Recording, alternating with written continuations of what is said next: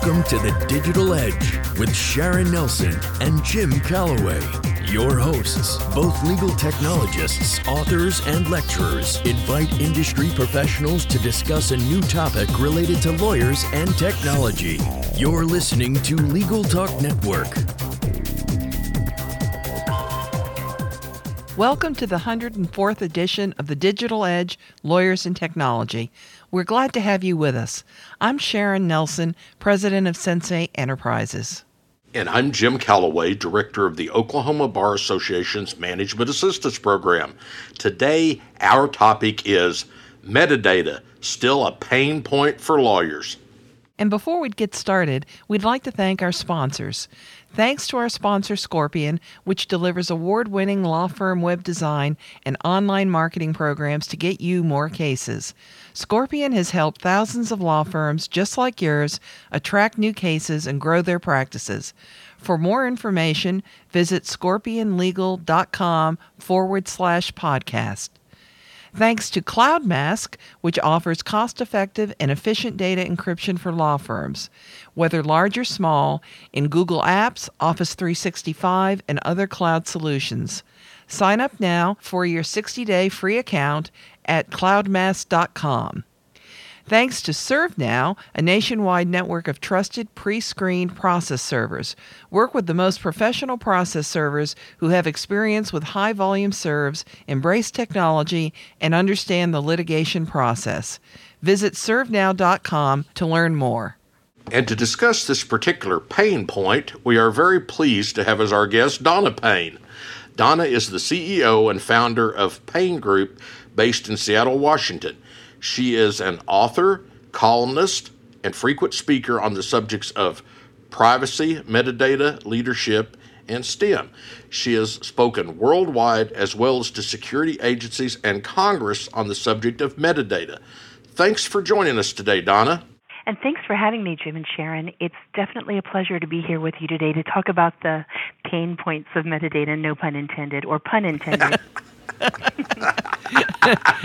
Well, Donna, I kind of think you're royalty because I have always thought of you as the queen of metadata. You were the first to jump into this metadata removal arena. What prompted you to do that? Well, it's funny. I almost named my twins Meta and Data, so I kind of feel that way too.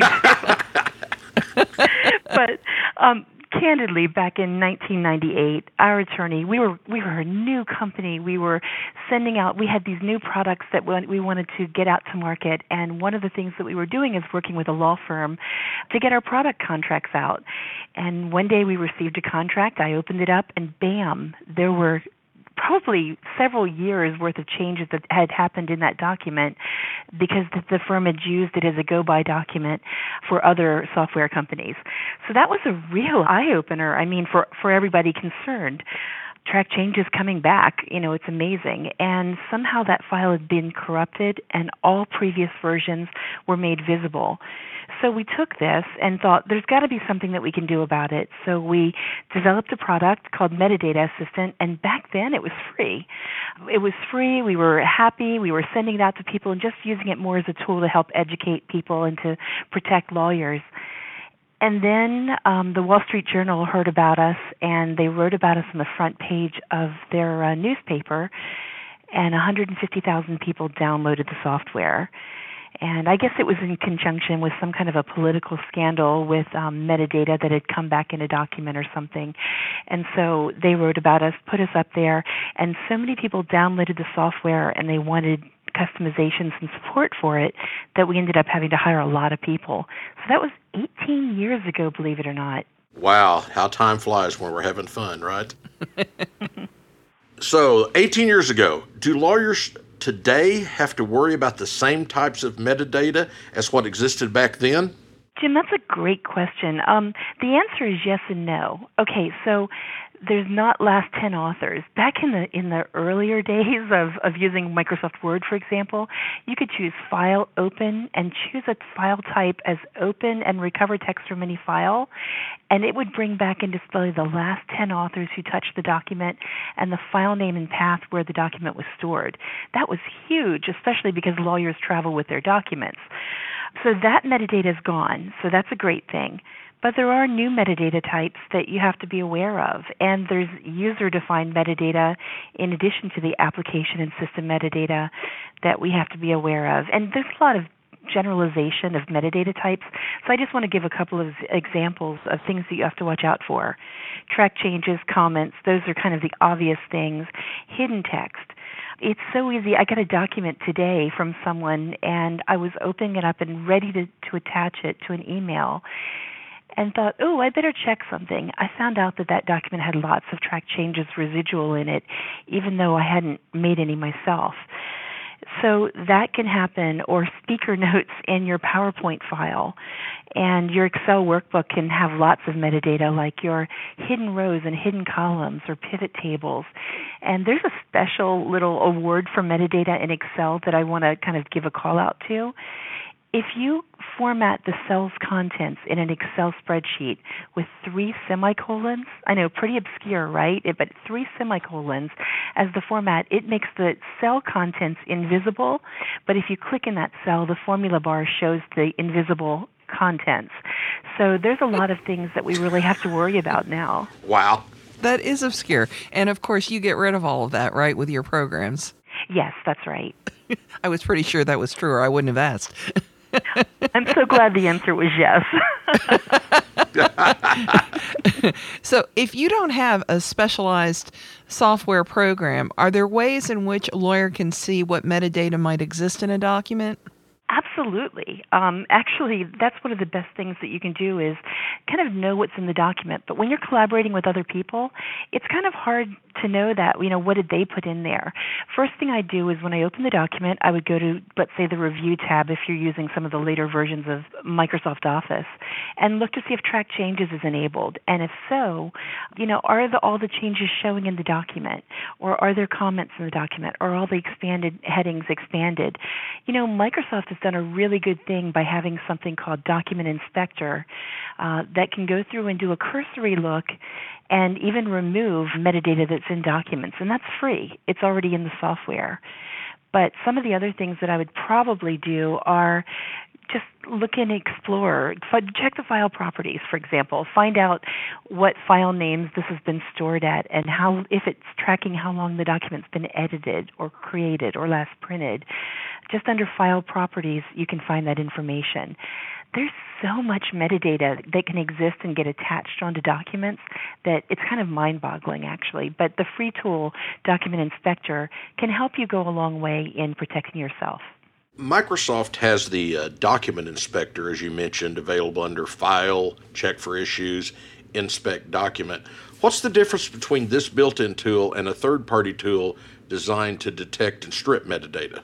Great question again. Well, first you have to remember to use it. The tool can be really effective, but most of us send documents through email. We don't go in through Word and attach our files that way and send them. We either do it through a document management system or through email, attach it, click send, it's gone, and then you're like, oh, metadata.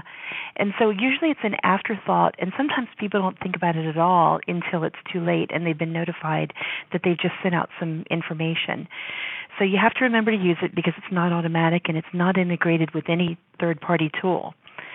And the other thing to remember is that it's not going to detect all of the metadata or things that we might consider metadata. So an example might be you can actually have in later versions of Office, in PowerPoint and Word, you can have an object and you can change the property to make it visible or invisible. It's a little eye icon, which is really strange. And when it's not visible, it's a straight line. But if it's not visible and you can't see it in the document, how do you know it's there? So that's a type of metadata that it might not be able to see. Another one is if you, in let's say PowerPoint for litigation, you have embedded videos or cropped photographs just to kind of illustrate your point further. You can crop it, and if when you save the file, that cropped part is still available for people to be able to undo and to be able to see it because the picture or video hasn't been compressed yet. And so it doesn't get everything with Document Inspector. It's a good start, and I'd say if you don't have, the money to invest in a metadata tool, just make sure you're cleaning everything or looking at everything through Document Inspector. Okay, that's great information on Document Inspector. Before we move on to the rest of the podcast, let's take a quick commercial break. In recent years, the legal sector has come under increasing pressure to improve efficiency and client services. CloudMask enables law firms and solo attorneys to leverage free and low-cost software as a service such as Google Apps and Office 365 to improve efficiency and client service while reducing costs, strengthening compliance with data privacy laws, and ensuring that ethical duties are met. CloudMask encryption is even certified by 26 governments around the world. Looking for a process server you can trust? ServeNow.com is a nationwide network of local pre-screened process servers. ServeNow works with the most professional process servers in the country. Connect your firm with process servers who embrace technology, have experience with high-volume serves, and understand the litigation process and the rules of properly effectuating service. Find a pre-screened process server today. Visit ServeNow.com.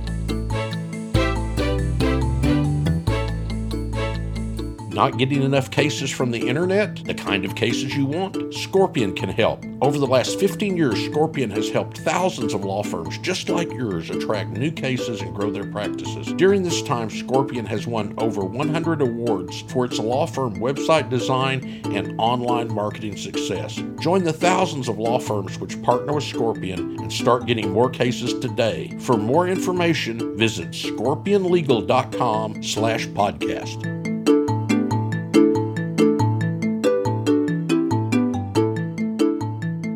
Welcome back to the Digital Edge on the Legal Talk Network. Today our subject is metadata, still a pain point for lawyers. And our guest is Donna Payne, our friend and the CEO and founder of the Payne Group based in Seattle, Washington. Donna, lawyers make so many mistakes with documents, it's ridiculous. But with respect to metadata, what's the most common mistake, do you think? Well, I think the most common mistake that people make is clean it once, forget about it, and then as you're using this file over and over, more metadata gets added. And so cleaning it once isn't enough. You can't just set and forget. You have to go back and be kind of diligent in, it's an ongoing process. And just like using metadata tools, it's really important to be aware of kind of current vulnerabilities within documents. And that's hard to do if you're practicing law and you're expected to be a technology expert as well. It's kind of hard, if not impossible.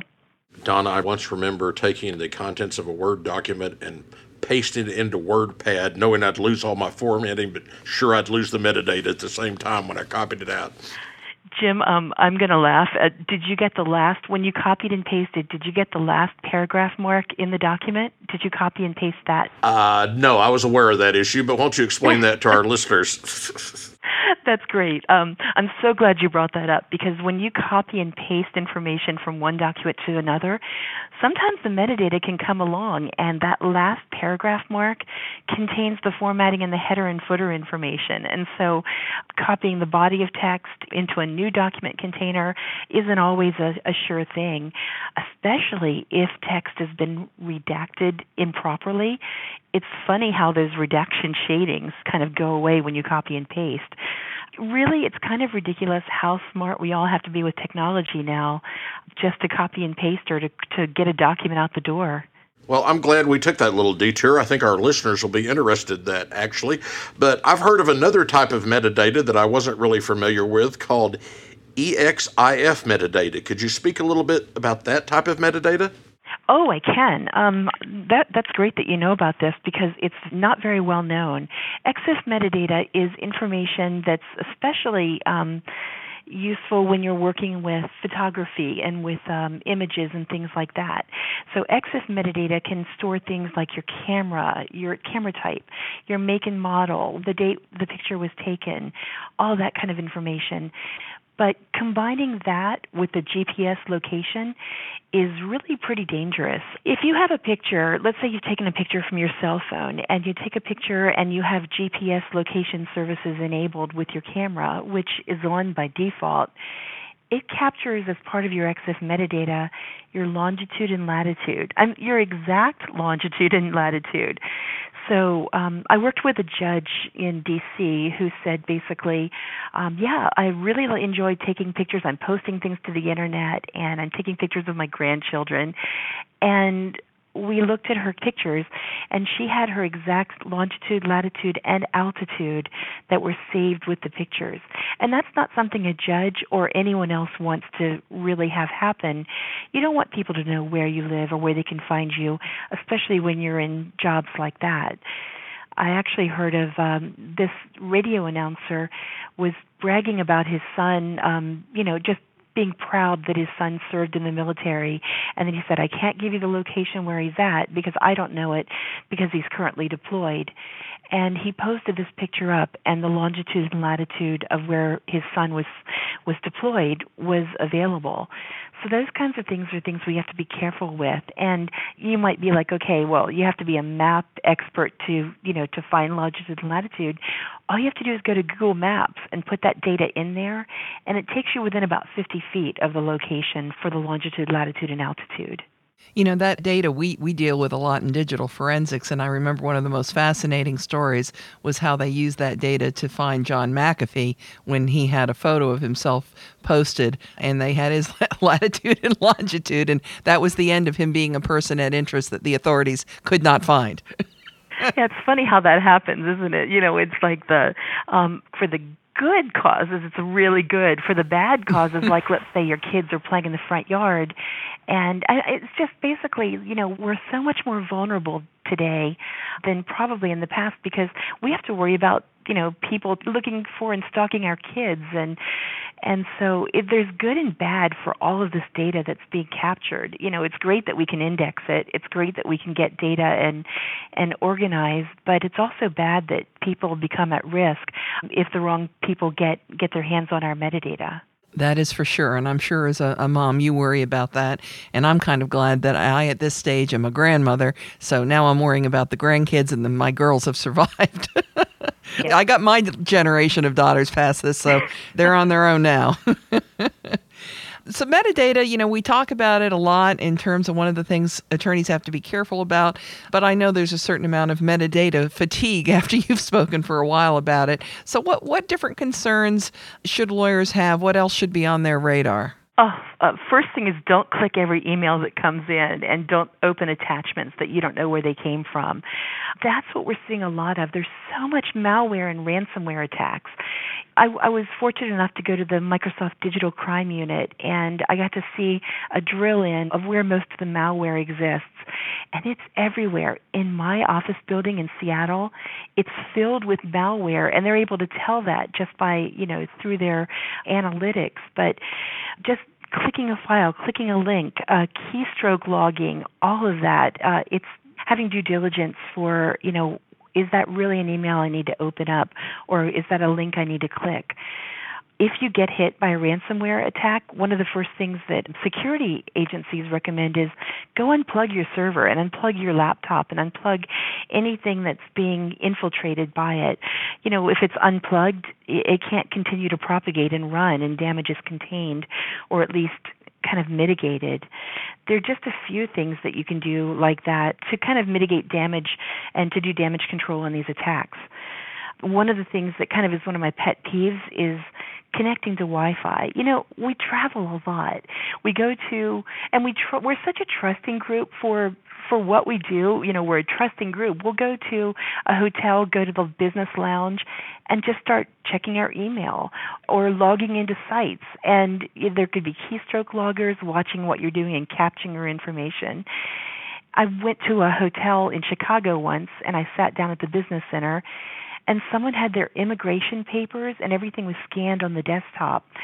And it's just kind of mind-boggling that we don't just go in and check what we're doing, and we don't just put thumb drives into our computers without some kind of scanning the passwords that we're using. I mean, if we were able to poll people who are listening to this podcast and say, how many of you use the same password for Facebook that you use for your firm's network? Unfortunately, I think we might get a few affirmative responses there. So it's using different passwords, changing them, making sure your network and your security updates are up to date, not using Wi-Fi if possible on in-flight with their Wi-Fi, or shopping on Amazon or other places and making orders. And really just, being hyper aware of the dangers that are out there. Because I know you probably have more to say about this, but I thought it was really interesting that over 1,000 of the Republican convention attendees connected to a fake wireless or multiple fake wireless networks that was set up by a research company so they could track. They didn't reveal the data, but they could track who was doing what, and 5% of them were playing Pokemon Go. I'm sorry for laughing, but that's kind of hilarious. Yeah, it is hilarious. I loved it. But, I mean, look how many of them connected to some of the networks to me. The names were obviously fake, but there they went anyway. Yes. I was at Reagan National not long ago, and there were so many obvious false, it wasn't their free Wi-Fi. It was just made-up names. And some of them were obvious, like DEA Task Force, things like that. But in looking at it, they were false networks. And I probably interrupted your train of thought. Where were you in the things we had to look out for? Well, no, actually, I think I got it all out. There's just so much. I went on and on and on about things to look out for, and I probably missed about 40 of them. It's an ongoing process. That's, I guess, the big theme, the overall theme of this is it's an ongoing process, and hackers are coming up with new ways to infiltrate and get information, and lawyers, unfortunately, are a big target right now. Did you have some other products from the Payne Group you wanted to mention to us, Donna? Oh, thank you. Thanks for asking. Yeah, we've been really trying to look at other vulnerabilities and just kind of trying to plug those holes a little bit. We have a product called Outlook Send Assistant, and this is a product that's more of a reminder before you do a gotcha. It's if you say reply all, how many times have you received a message where the respondent didn't mean to reply all, they meant to reply, but they sent something that shouldn't have been shared with everyone on the distribution list? So it's kind of a reminder, a last-ditch effort. It also looks at, are you sending things externally or BCCing, and do you want to have special handling so people know that you're BCCing? This is pretty common, like a product that's used pretty extensively, not just in legal, but in government and corporate, especially in banking as well. So that's one of our products. And then the other thing that we've been working on is we have some versions of Redact Assistant. And I was at Legal Tech New York, and one of the judges was saying, I wish we had software where you could redact an Excel document, an Excel spreadsheet, and keep it in its native file format. And so, I looked around and started figuring out this doesn't exist, and it did not. So we created Redact Assistant for Excel and Word, where you can go in and redact either text selection or things that match patterns, like Social Security numbers, dates of birth, phone numbers, and so forth. It hasn't been announced yet, so you're our first announcer, first reveal, but we just came out with cloud versions of that for Office 365. And we're trying to make it really affordable because everyone should have these tools. Redaction especially, we've been talking about this for a while, but one of the things your listeners might be kind of interested in is if you have text. I was talking to ends of the court at one conference, and the speaker in front of me said, and if you want to redact something, just put shading over it and change that to be the same color, like turn your black text black and put a box over it. What they didn't realize is if you copy and paste that as text only, it removes all that special formatting and layers on top of your text, and everything is exposed. And then, if you go the other route and say, well, I'm going to low-tech this, and I'm going to take a magic marker, and I'm going to stripe through all of my redacted text, the OCR scanners are so good right now that if you scan something, usually they can 9 times out of 10, they're able to pick up what the text that was redacted, and you'll be able to see through that. So if you're going to do that, put some whiteout tape or something over it and then scan it. On both sides, put the whiteout tape rather than just marking through it. So these are just a couple of things that we've been working on. And frankly, if we find any more vulnerabilities, we're going to try to either create a free tool or get something that's affordable and get it out there, because it's just too hard and there's just too much vulnerabilities now to not do this. So we're kind of doing this, yes, we're for profit, but it's more like how can we help our industry get the tools out there and get them in the right hands. Well, we certainly appreciate all the help you've given to the legal profession, and I'm really glad we had you as a guest because we haven't probably talked in several years, so it's good to catch up even if we're doing it in front of a radio audience. Yes, it's definitely a pleasure, and I welcome any chance I have to talk to both of you. Okay, we're talking about everything moving to the cloud, including our software and new versions of software. Is that going to change things as far as metadata is concerned? Well, we switched, as we moved from binary file types to the new file types, we actually lost some of the metadata that was making us vulnerable before. And I think cloud versions have less of the traditional metadata types. Some of it's exposed now, and so it's not hidden. And so I think it's just different. And it's really important, I guess even critical, to say that firms have at least an understanding about what type of information can be saved in cloud versions.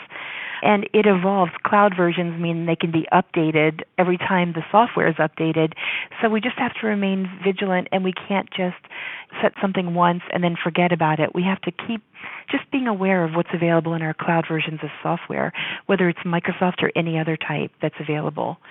And I might actually recommend that, if you have someone who can create a checklist of information and just kind of a standard for every incoming document, here's what we do with it, and here's our firm policy. And every outgoing document, here's what we do with that document. So just basically a checklist so everyone's on the same page as far as how documents should be handled. Firm policy is a really good idea, and also just stressing that if a document is likely to become part of a litigation matter, to retain the metadata. And so really it's cleaning the copies of the file or cleaning files that you're bringing into your repository rather than, doing something proactively to remove the metadata. Well, we sure want to thank you for being our guest today, Donna. You have such a huge wealth of knowledge on this subject, and I think the Queen of Metadata is an appropriate title, and it should come with purple robes. But I know you've given a lot of good advice to our audience that I hope that they will take to heart. So thank you again for being with us today. Oh, thank you for having me, Jim and Sharon. It's absolutely 100% my pleasure. And that does it for this edition of The Digital Edge, Lawyers and Technology. And remember, you can subscribe to all of the editions of this podcast at LegalTalkNetwork.com or on iTunes. And if you enjoyed our podcast, please rate us on iTunes. Thanks for joining us. Goodbye, Miss Sharon. Happy trails, cowboy. Thanks for listening to The Digital Edge, produced by the broadcast professionals at Legal Talk Network. Join Sharon Nelson and Jim Calloway for their next podcast covering the latest topic related to lawyers and technology.